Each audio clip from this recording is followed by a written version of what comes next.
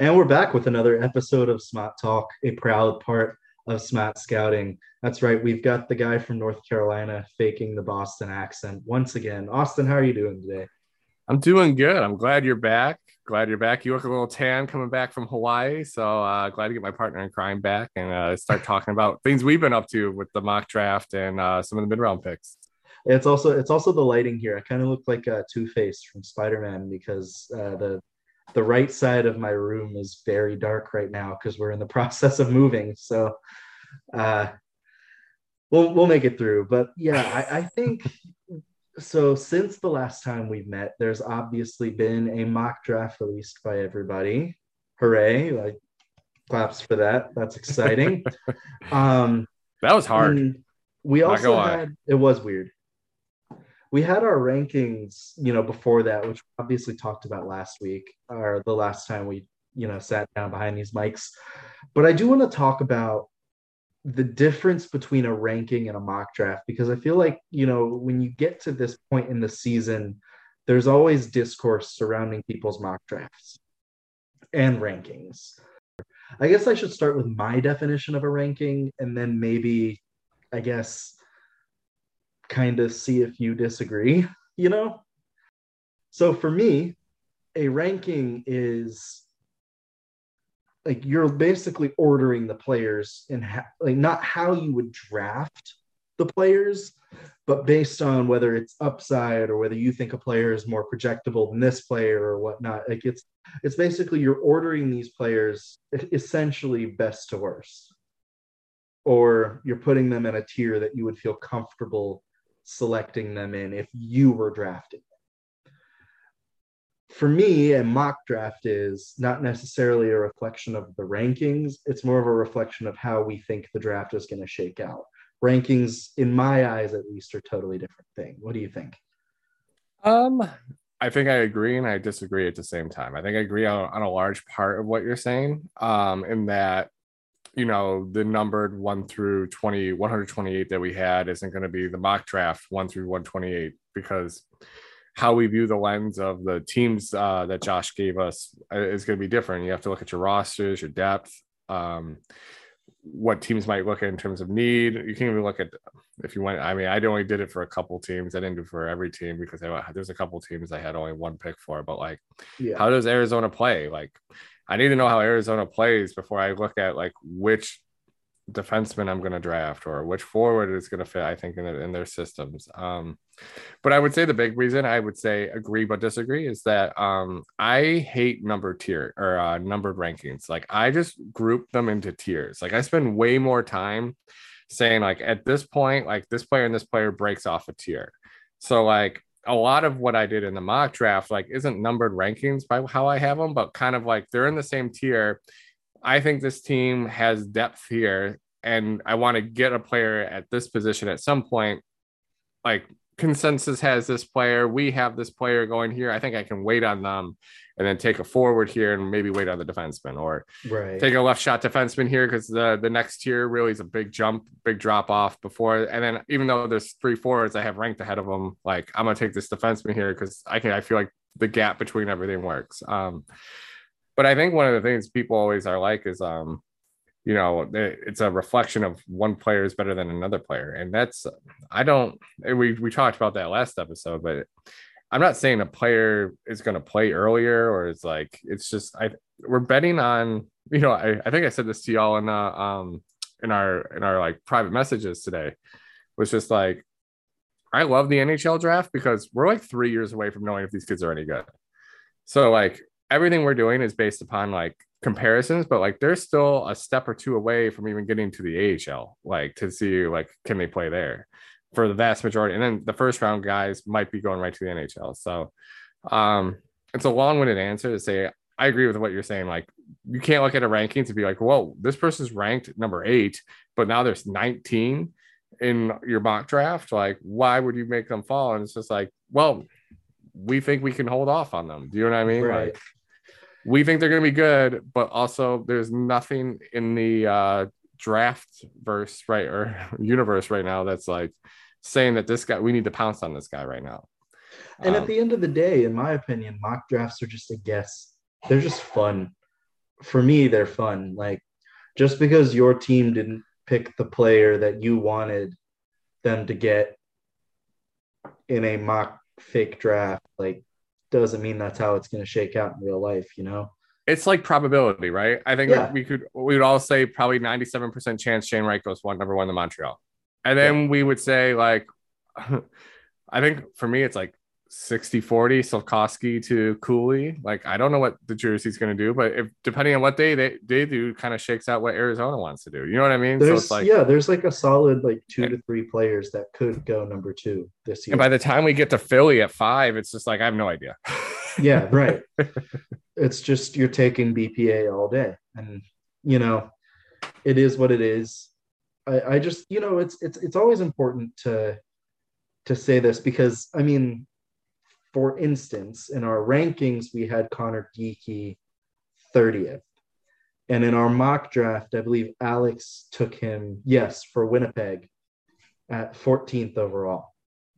For me, oh, Connor Geeky does scream Winnipeg Jet, doesn't he? I mean, Winnipeg Ice, Winnipeg Jet. I mean, it just yeah, I mean, but it's also you like we were just saying, this is a game of risk assessment. So Right. like if you're willing, if one out of 32 teams looks at the high point of Geeky and says that's where we think he's gonna end up, like that's all it takes. Like Right. we're 3-4 people who looked at him this year and said no. Like but like there's in the NHL there's 28 other teams making this assessment. So And it's actually honestly kind it of could happen.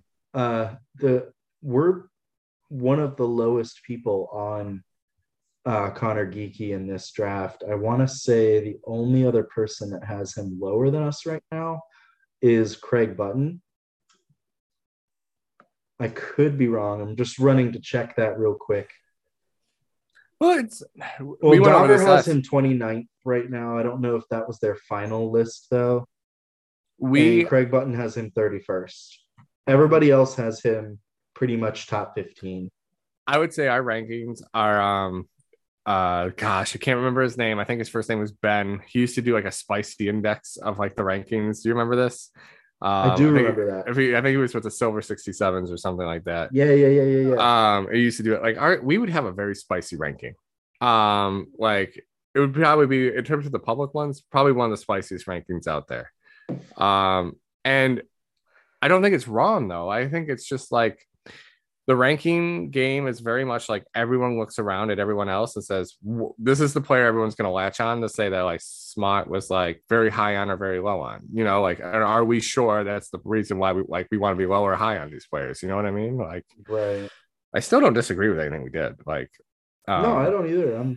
I was more just saying like, that's just kind of how it shook out in the mock draft. And so, that's where there's some disparity. And I mean, obviously you had Arizona taking, I was actually kind of surprised that Josh went Cooley at second overall.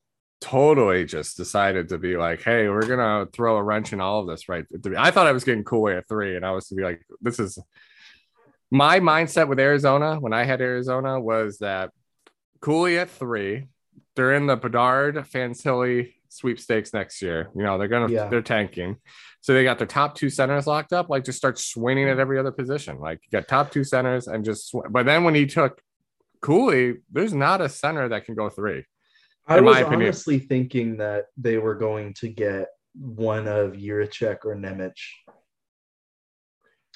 That was my only other debate. I was debating Jiricek and Slafkovsky, and my whole philosophy with Arizona, like of all the teams I drafted for, Arizona is the one I feel the least confident in. Yeah. Like I thought I'm gonna take the forward. You know, Jordan and I talk about this all the time. There's 8 to 10 defenders drafted in the first round. There are usually 20 to 34 or 20 to 25 forwards.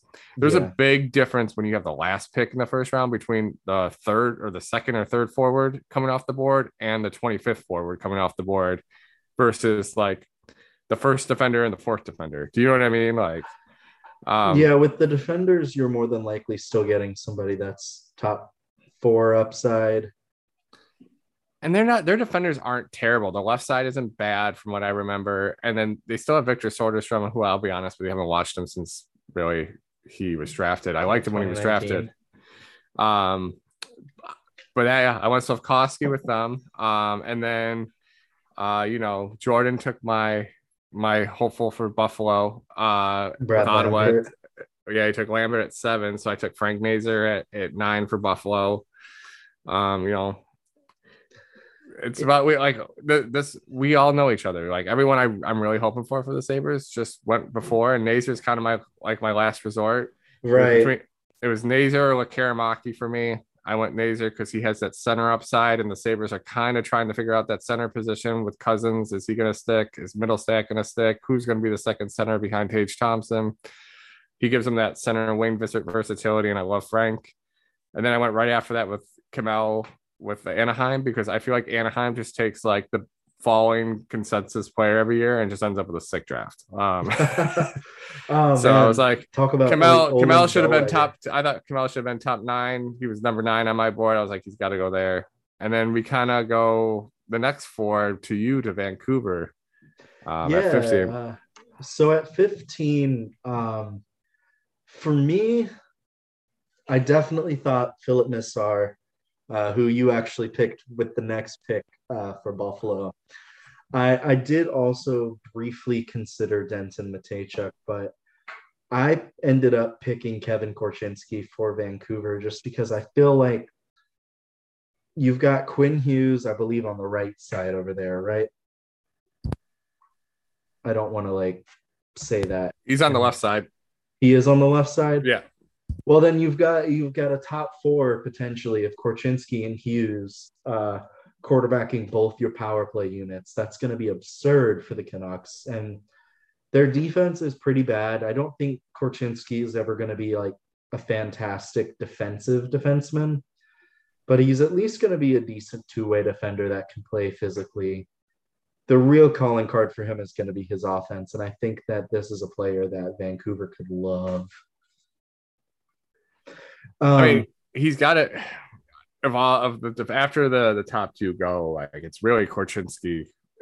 You're debating Korchinski and Mateychuk in my mind, and Mateychuk's in a consensus kind of way scary because he's not been seen before, and Korchinski's probably the most projectable defenseman that's out there left. You know what I mean? Mateychuk's a unicorn, and the Canucks are a team with one of the worst pipelines in the league. They need somebody to be. They need they're not going to getting a blue chip prospect at 15th overall, but they need a good one. Yeah, and I would swing on Mateychuk, but I'm a high risk reward person in the draft. Right. So if you're like, hey, look, I want to make sure I get someone that's going to be good who has that upside. Korchinski makes 100%. I mean, I swung at Frank Nazar. I love Philip Machar. I'm just going to be honest, y'all. I love watching him play. It's probably one of my biggest draft club crushes that I have watched outside of the region. I've only seen him a few times, and every time I watch him, I love this guy. Fast, just super smart. We always use the the term points with a Z with question marks, to make fun of oh, he doesn't have points, he must not be good. Yeah, he didn't put up light the lamp crazy and when he was in Slovakia, but everything he does is amazing. He's just a little undersized to put on some weight. But I can't think of a guy who I think could play in your top 6, but also have such a high floor that could be available.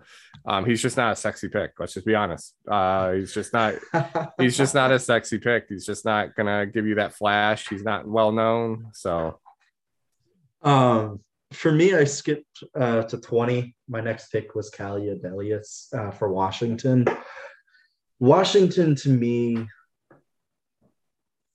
needs Odelius. I think he's a really good player for them.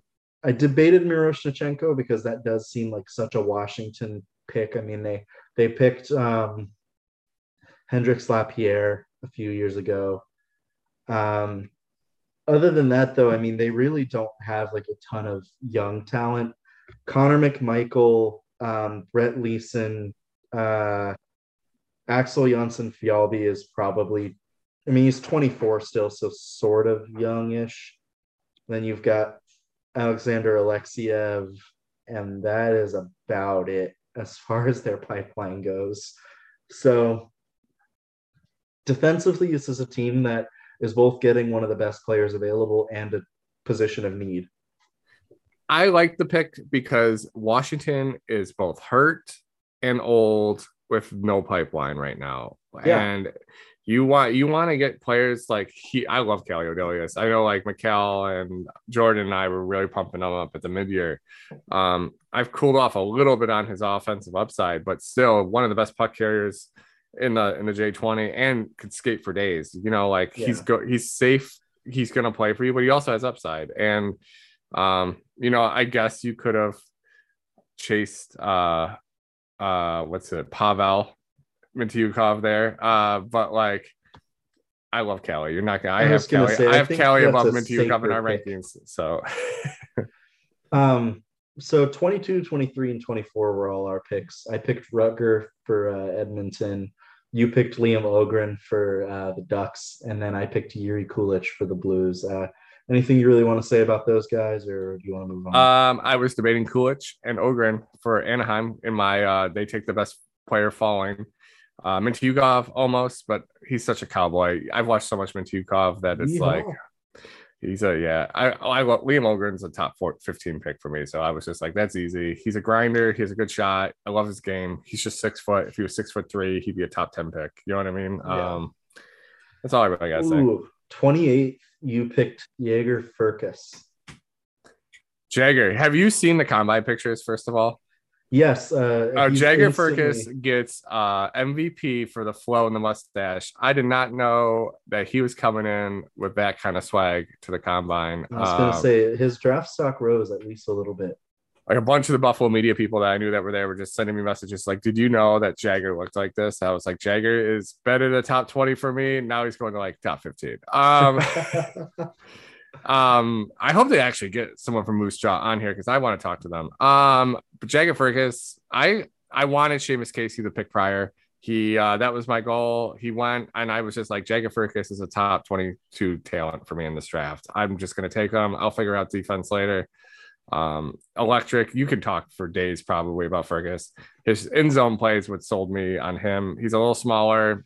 His CHL prospect game, him, Owen Beck were like unstoppable. So I don't know. I'll turn it over to you, Matthew. Yeah, I think if Furcus hits, he's going to be one of the better pure goal scorers of this class.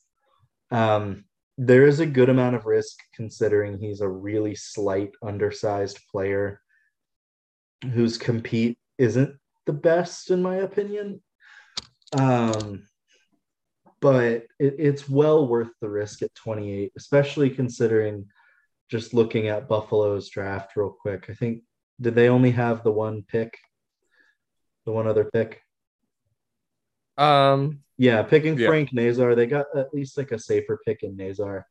I mean, Nazar, Machar, and Furcus they're undersized. That's probably like what I thought with Buffalo when I was doing this, was like maybe I go for a little bit bigger player, but I don't care about size. So that's why I was just like, throw caution to the wind. Let's see what happens. And then, to be honest with you, the Sabres, they're playing with house money now. Like their entire roster is young, cost controlled, and just waiting to see if they hit. You know what I mean? Like the prospect pool now is just about seeing if you can crack the lineup.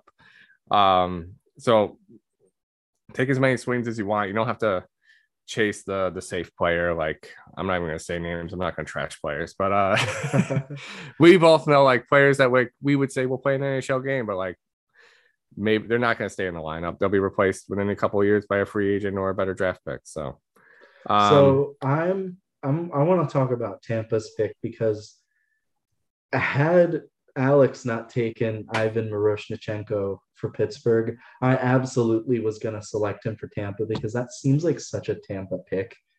Let him get healthy again, let him play, and then all of a sudden you've got an NHL player that's ready to put up 60, 70 points. But I went with Vladimir Grundidin here. I think this is a player that also kind of fits Tampa's system. I don't think he goes this high in the draft, especially considering some teams' hesitancies to draft Russian players. I think there are going to be some teams, though, that take advantage of other teams not taking them, like that market inefficiency, and just go for it. I mean, I think you hit it on the head, and I also think Grudinin is going to be an interesting one about where he actually slides. But I think you hit him perfect about like where he should be. Do you know what I mean? Like, Yeah. He seems like the player you mention when you want to sound really smart.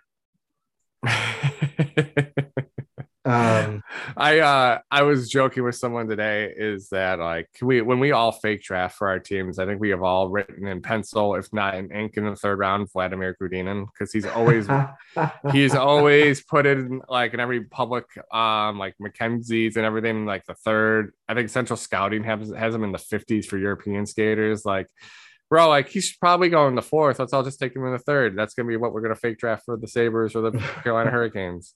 Well, Central Scouting didn't rank Marcus Nguyen, so they're dead to me. Finally, you finished out our first round with 2 picks from Arizona, Sam Renzel and Jimmy Snuggerud. Yeah, I'm gonna you want to fly through these for the second and third round and wait here. Now, Arizona has 4 picks from 31 to 36, which was outrageous of what I was Jesus. Like. Oh God, yeah, they do. So my philosophy with Arizona, like I said before, was swing high upside. Some of them I'm gonna have 0 floor, and some of them I'm gonna have a floor of an NHL player. So those 4, I was like, I want a right shot, left shot defenseman that were still in the last ones in my tier that were high upside. Then I just swung. I'll be honest with you. These are where I was like kind of being like, why did I do this? Just threw caution to the wind. So Sam Renzel is one of my favorite right shot defensemen in the entire draft. He's a project. He's raw. Didn't show that well at the USHL, but his skating and offensive ability and carry position, the tools are there. He's going to spend another year in the USHL next year. Like he's going to be good. Owen Pickering, similar. You can comment more about. I'm going to kick Owen Pickering to you in a second, but like carry great size, great carry out ability. His passing decisions were sometimes atrocious, yes. and his defending can be a little bit inconsistent, but having that kind of puck skill, skating ability, and that size, like I'm willing to take a shot at the early second round to say, hey, maybe this becomes a guy. And then LDBB, Luca Del Belbaluz. Honestly, he's like in the 40s for me, ranking wise, but he flashes that high upside at times. He's just inconsistent with his effort and with how consistent he is as a producer. And I like Jimmy Snuggerud. I know he's kind of not the transition player that I normally fall in love with, but once he gets in the zone, he's got a great shot. I think he's going to be a good goal scorer. I think he's a good complementary middle six right winger, similar to Dylan Gunther, but like a lesser Dylan Gunther. And that like he's once you get him the puck in the zone, he's going to be really good. I don't know if he's carrying the puck for you into the zone. I'm gonna kick it to you for Owen Pickering for a second because WHL I have to. Well, for me, Owen Pickering seems like a Seattle pick all day because this is exactly the type of player that Ron Francis would have drafted. A puck moving, left-handed defenseman. Owen Pickering. Are you on the upper part of Owen Pickering or are you on the lower part of Owen Pickering? I'm on the middle ground on him. I see both why you would be high on him and why you would be low on him. You know, there's been like some people like mocking him in the teens and the early 20s, and that scares me to death. Like, I don't think Pickering, I see. He is one of the biggest what if players in this draft class because you see that he has some offensive tools. He's big and he's a really good skater. Like, there are very few defensemen at 6'4", 6'5" that can skate as smoothly as he can and as quickly as he can. But on the flip side, his decision-making is poor. His defensive play and physical play is pretty much below average, I would say. And he just doesn't really do enough for me to make me be like, yes, this kid is a legitimate top 4 defenseman. I think it's likely he sees NHL games, but for me, it's like, I don't know. If he works out, that's awesome, but there's also a good chance he doesn't. Isn't he Dent McTaychuk's cousin too? Didn't we find that out? Yes. Yeah. They that don't one play a similar style at all. No, but... not even the same size. No. finishing out Arizona, my biggest regret for them was taking Nathan Gaucher at 43.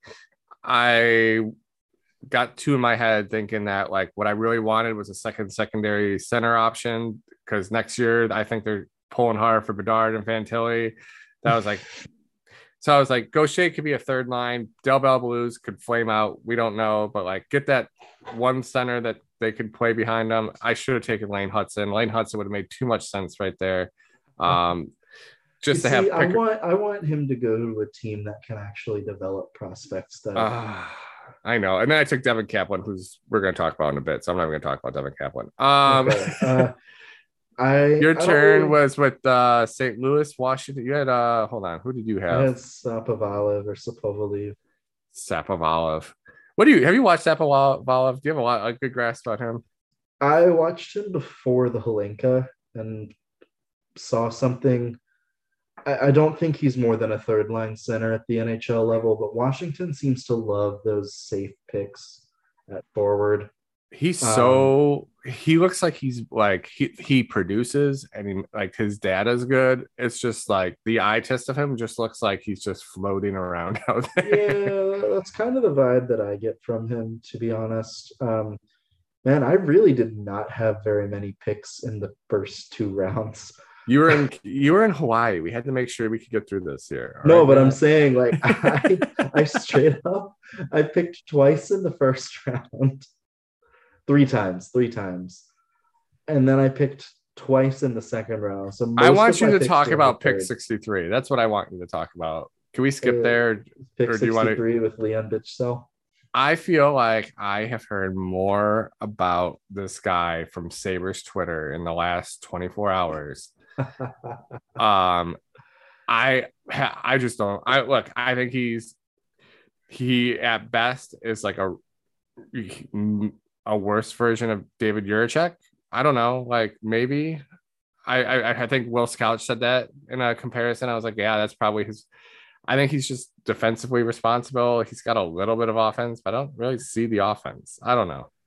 But for me, I see him going in the mid-teens in Sabres mock drafts right now. No, God, no. People see 6'5" and they instantly get like hard eyes. And for me, it's like, let's look at the players that went after him in the mock draft, right? You've got Mikey Milne, Mats Lindgren, who I'm not the biggest fan of. I feel like Carolina could make him work, but I think you've got Scott Morrow, you've got Alexei Kimasami, you've got guys like Joey Keane.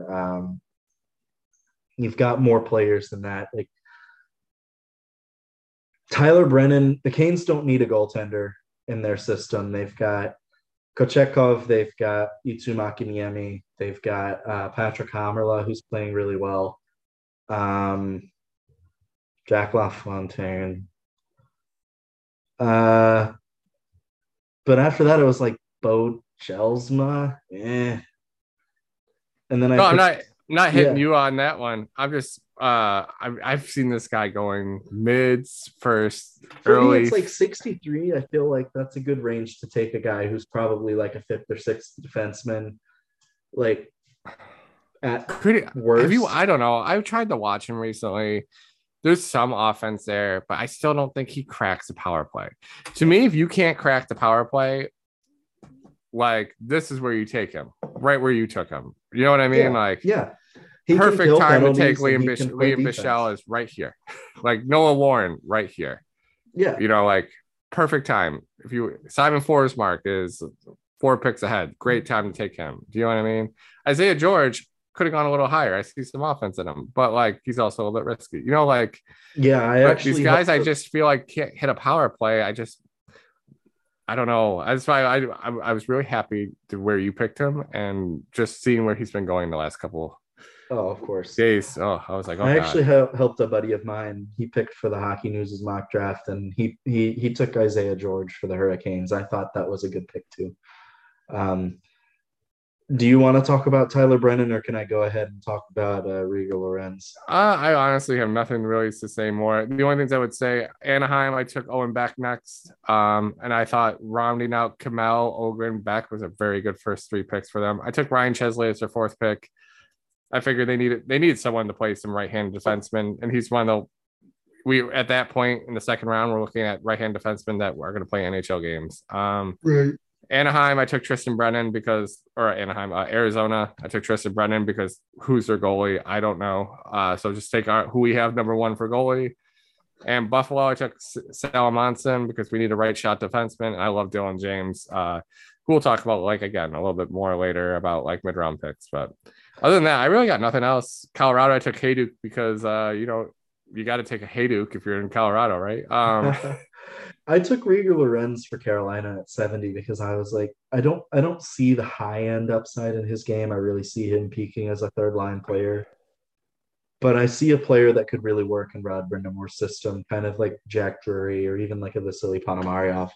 So I took him. Try to think if there's any other picks that I'm like, let's really talk about. Jordan's a bastard that took freaking Marcus Nguyen for Chicago, no less.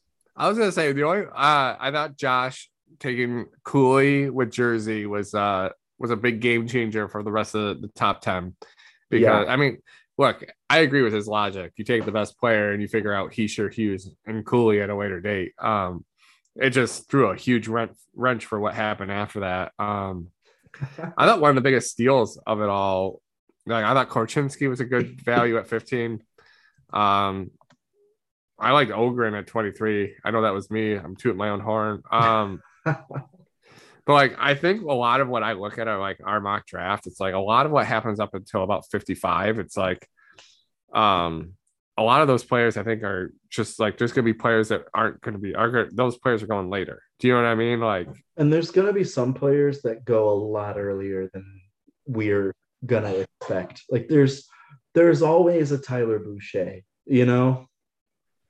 I'm not saying he's gonna there's gonna be a player that's crazy to slide into the top 10 again. I mean, well, you go through central scoutings, it's hard. A lot of the players I had slotted for the mid rounds before central scoutings list were a lot of their USHL players that they put in the 20s and 30s, and I was just dang, they have them as second, third rounders. I had them as fourth, fifth rounders as great value picks, So, I don't know. Any questions about the mock draft? At myself, at Matt, happy to explain any of our picks, happy to explain any of our colleagues' picks or tell them to answer you. And some of them will be a little bit more sarcastic than the others, but no, I'm kidding. Austin, I think we talked about late round players last week, and I know we brought up some of our honorable mentions, some players that we ranked towards the end. But this week, I think we should talk about some of the players that are in, the second to third round range in our rankings and maybe why we considered ranking those players and what we've seen. I'm going to start with Reed Schaefer from Seattle. I think based on his playoff performance, he's raising a lot of eyes or he's catching a lot of attention because he's been one of Seattle's best players. He's very, very close to being an overager for this draft. He was born, I think, a week or two after the cutoff for last year's draft. So he is a good bit older than the competition this year. And, he's big. His skill level doesn't really pop, but I think this is a player that absolutely plays NHL games. And with his speed, his physicality, his tenacity on the forecheck, I think this is a player that could carve in a nice, maybe middle six role. We watched a lot of Schaefer together. And I think one of the things that happens with Reed Schaefer is it's all about engagement level with him. He's not a player that demands the puck, but but if he's on the puck and he's engaged with suppressing, if he's hard on pucks defensively, or he's driving the net hard, all of a sudden he pops. But he's not going to be a player that I remember mispronounced his name. I was going I'm gonna avoid saying Suzdalov in Sweden. Yeah, I think that's right. Suzdalov, I was watching him before the final rankings, and I fell in love with him. But I will admit, he has 2 minutes of absolute filth, and then 12 minutes of where are you on the ice? Like Reed Schaefer will never have those 2 minutes of filth. Like he's just gonna have like a solid effort game where you're like, that guy is good. Like when we talked about Ben Hemming last week. Right. I was like, gosh, I forgot Ben Hemming's last name. Hemmingworth? Shoot. How many you want to do today? That's gonna be my first question. I just have two to really talk about. You have two? Yeah, because I mean, we talked about some of the players that I ranked in the third round last week. So my biggest draft crush that I'm hoping falls to the third round, because I don't know if I would swing on him in the early second, given who I think is going to fall there for the Sabres, is Devin Kaplan on the US NDP team. So a little backstory, like he is a depth player on the NDP team. Like if you watched any of the U18s, he played about 5 shifts in the first period and a half. But on those first 5 shifts, it's like breakaway, goal, assist, set up a high danger chance, had a high danger chance from Lane Hutson, just miss hit the puck. Like, and that is just Devin Kaplan's game from like start to finish outside of that. So 4 games of tracking, he was involved in 51% of all successful transitions with Rutger McGroarty and Charlie Stramel. He was 83% successful on all of his transitions. He is 6'3". He hits, he can skate, he has puck skill. Really, what he doesn't have is points, and he doesn't really have an accurate or deadly shot. What he has is just sick mitts, right?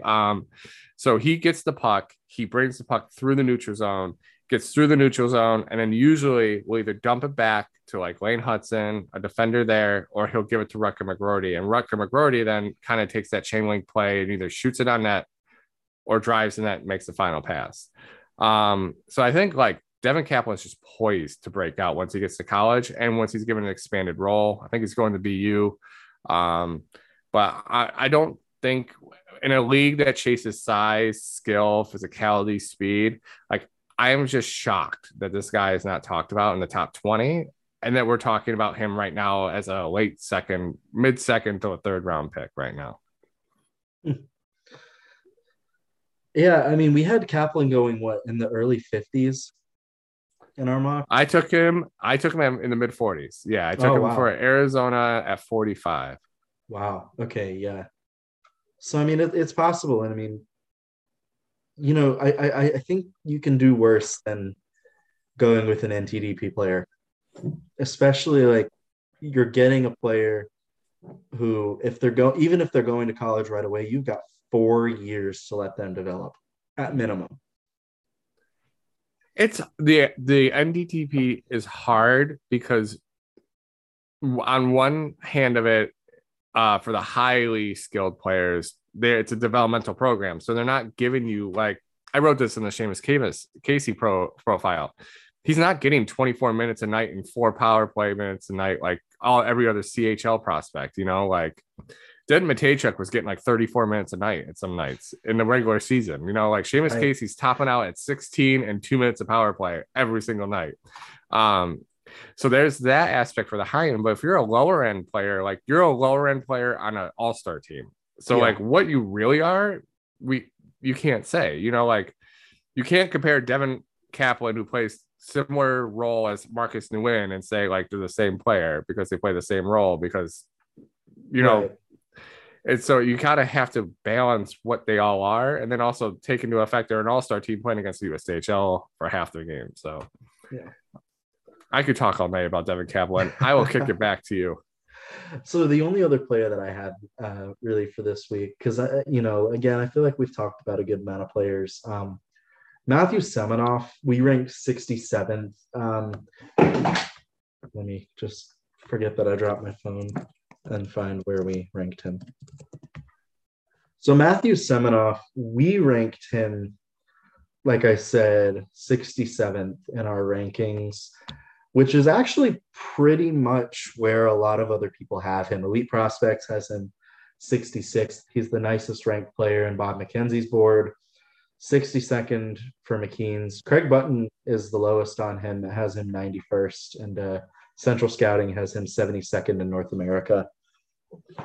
For me, Semenov is a player that, yes, he's a little older, but you remember when we talked last week about how Marcus Nguyen just has a constantly working motor, and his work ethic is off the charts. Yeah. That's what I see in Matthew Semenov. Semenov his skill doesn't pop as much, but I like his size, or I like the way he uses his frame on the forecheck. He's not the biggest player, but he's great along the boards. He's really good behind the net. His vision is solid. I think there's a little bit more for him offensively. I just, the upside is like, at best, you're probably getting like a third line energy player. I think like when you and we talked a lot about these two players, I would say Semenov and Fraser Minten. Yes, because we kind of co-wrote the Minten report. And looking at them, Semenov always I thought had more skill, and Minten just had the more defined like grinder fourth line role. Do you know what I mean? Like, so I feel like Semenov's got a little bit more upside, but he also kind of, there's a little bit more. He's not as defined as Minten is. Like when you watch Minten play, Minten's just running around the ice trying to hit people, trying to like solidify himself, and then like grind his way into a goal and assists. Yeah, he's a physically mature player that has already one of the more complete games in this draft class, even though he's not the best player.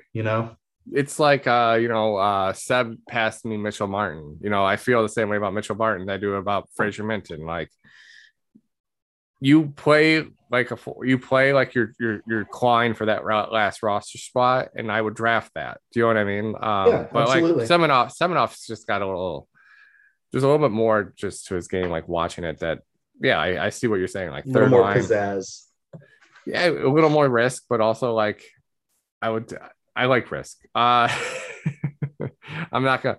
Can we talk about one WHL player or two WHL players that I'm gonna bring up before I go to my last one, because I really just want to get your opinion. Hudson Thornton. No, I'm not gonna talk about. First off, Hudson Thornton, just ignore that tone he just gave. If you're listening to this, Hudson Thornton, we got this. Same with Tyson Jugnoff last week. Just ignore Matt. We got this, boys. No, I want to talk to you about let me find them. I don't know that player. Two of them, Mikey Milne. Okay. And Jace Weir. Those are the two. Those are the two I want to get. So those are two guys that I feel like Mikey Milne. Those of you who don't know, September birthday. He's technically just a 1 year overager. He's pretty much a 2 year overager. He's like a September 21st birthday. I thought he should have been drafted last year. How do you perceive his value given his birthday and where you would draft him? And then Jace Weir, kind of give me the skinny on him. I feel like he's all over the place, whatever people read about him. So, all right. So I'll start with Mikey Milne. When we sat down for our rankings, I know you and Josh and a couple other people really liked Milne.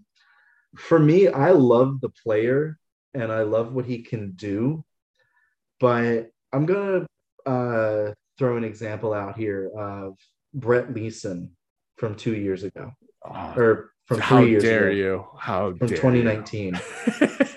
Brett Leeson was a double overage player putting up, ridiculous numbers in the CHL.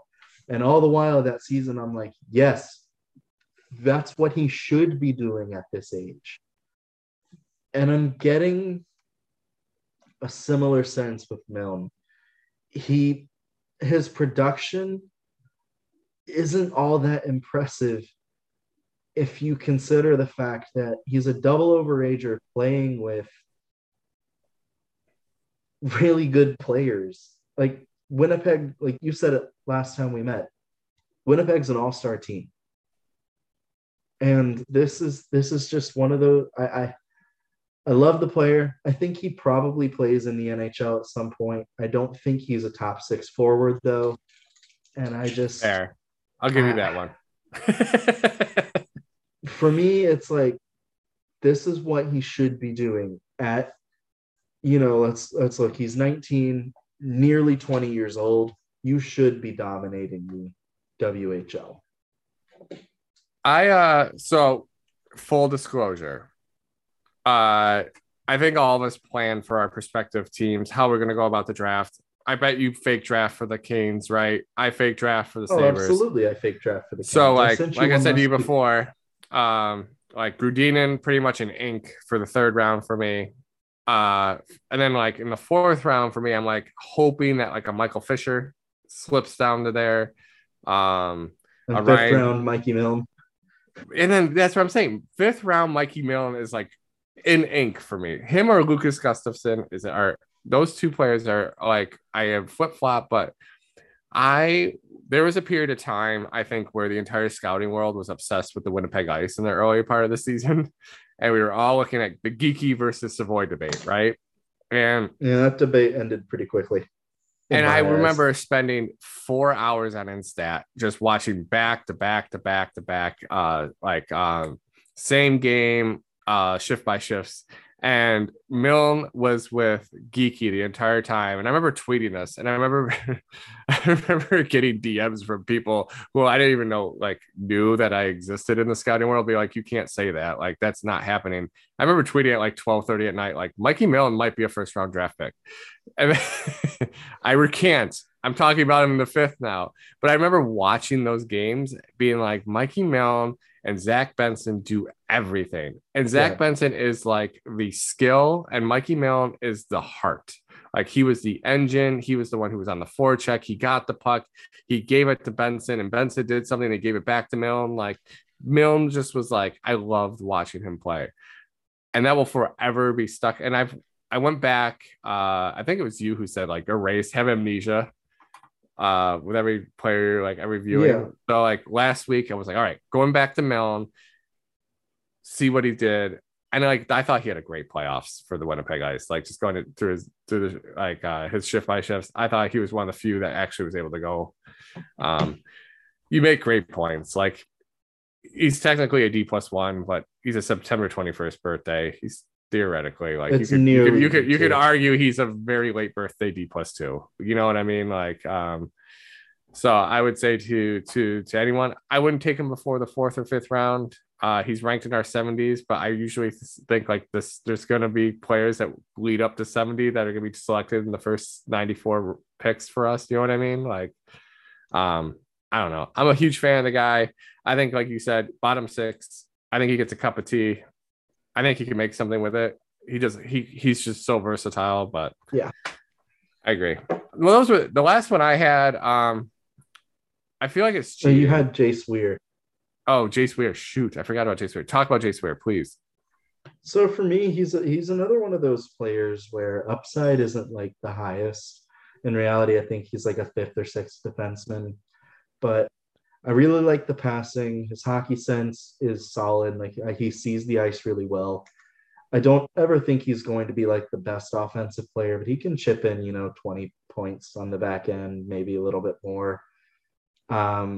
It's just the real thing is like he gets those outlet. He is really smart outlet passer, really good at clearing the zone. Once he gets like a step or two faster, I think he's going to be one of the more dominant blue liners in the dub. Do you think by the time he finishes the WHL, this was my thought watching him recently, do you think he gets to like a point per game player in the WHL? Like, does he have the offensive capability to kind of like turn it on at all? Or do you think he kind of sits where he's at the whole time? I think he can get up to like 40-ish points, maybe 50. Point per game's a little bit of a stretch because Red Deer was a pretty old team this year, I want to say. Like, let me just take a look at Red Deer real quick. Like, their defensemen were, yeah, like, he had 25 points. I remember he was in 20s. They have like, Kyle Masters, who I was never. He got Their picked. defense is pretty much going to stay the same, but they're losing Arshdeep Baines, Liam Keeler, Ben King. If he doesn't get drafted, probably signs an AHL deal. I don't know, man. This is a team that I think next year they're going to be just as good, if not like slightly better. But the year afterwards, they're gonna be a little rough because this team isn't like super deep. And he's like one of those guys I feel like has a little offense to him, and it's just, but like he's also a guy who I could feel like just stays around 30 points throughout the WHL, signs his AHL deal, and we were like, all right, let's see what you do here. You know what I mean? Like, he's a pro defender. Don't get me wrong.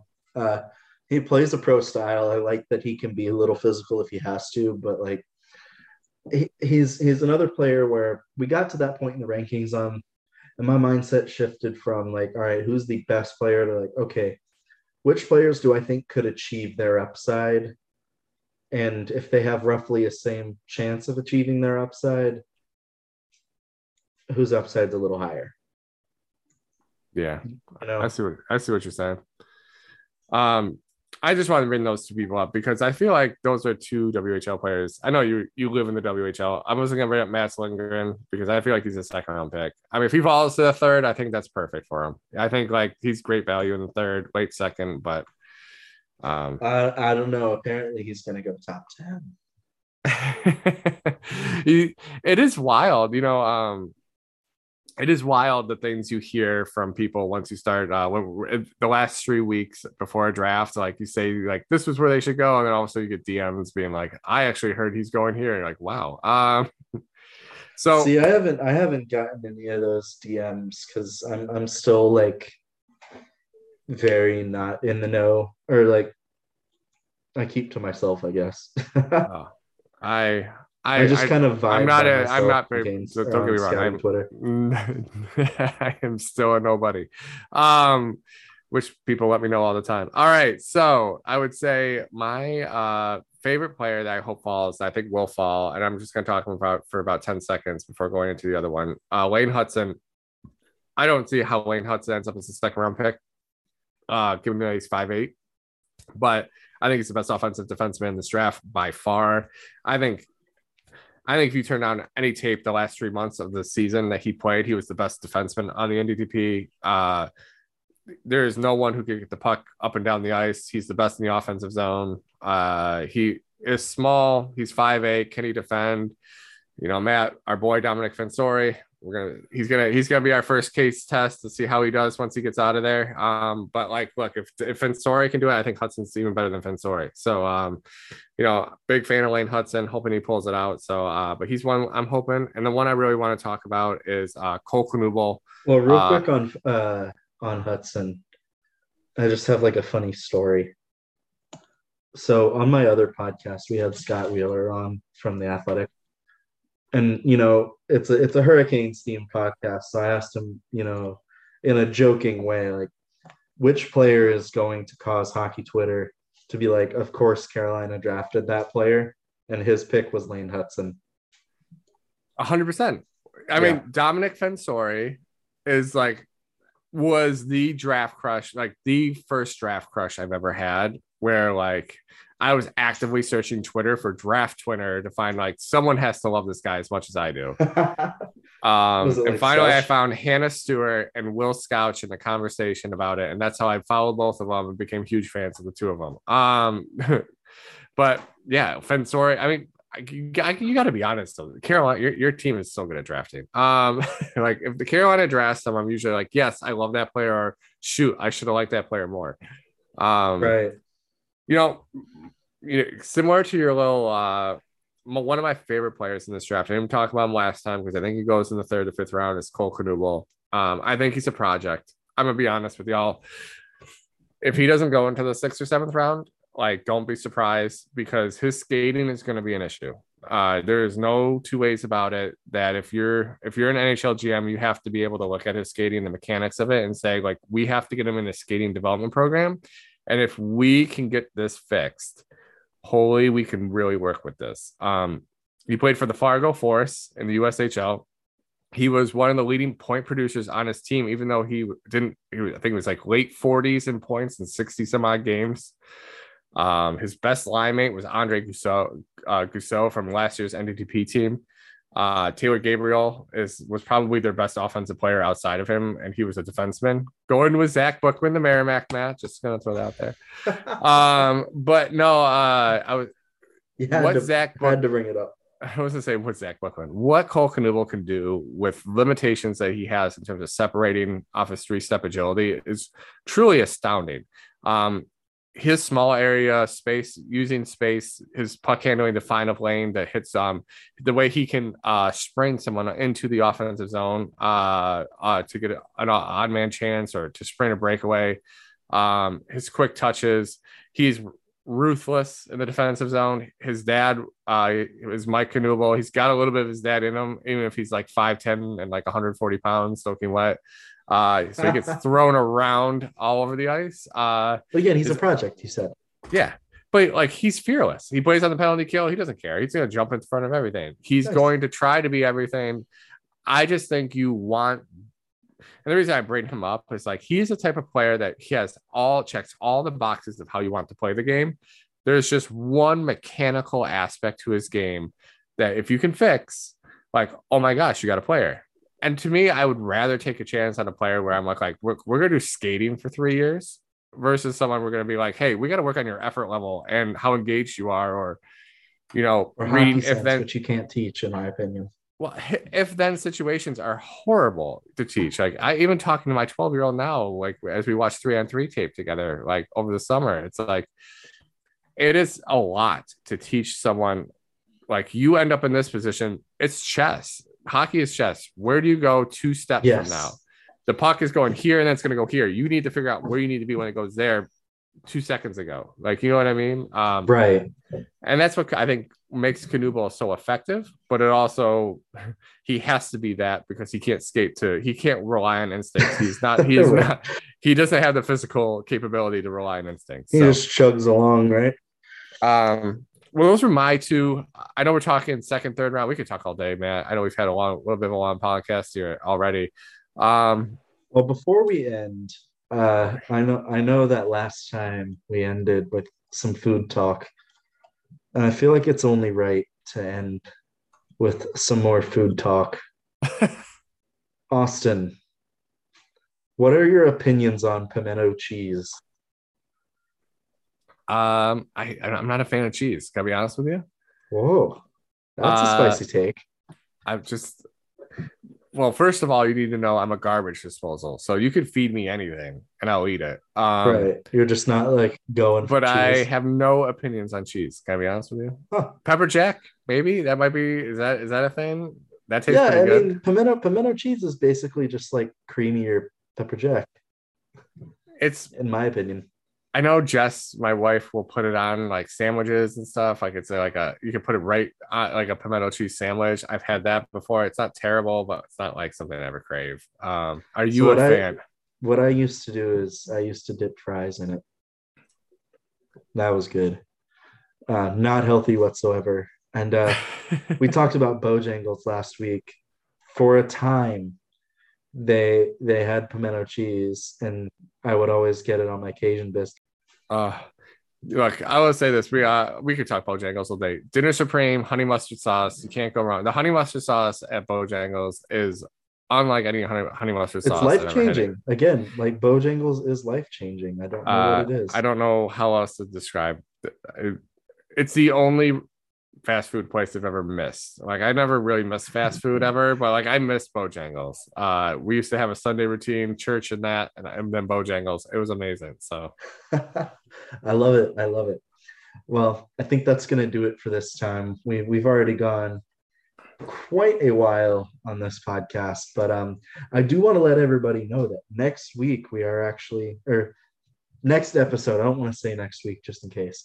Next episode, we are talking to my boy Marcus Nguyen of the Portland Winterhawks. We're going to get his takes on his game, kind of, break down who he is as a person and a player.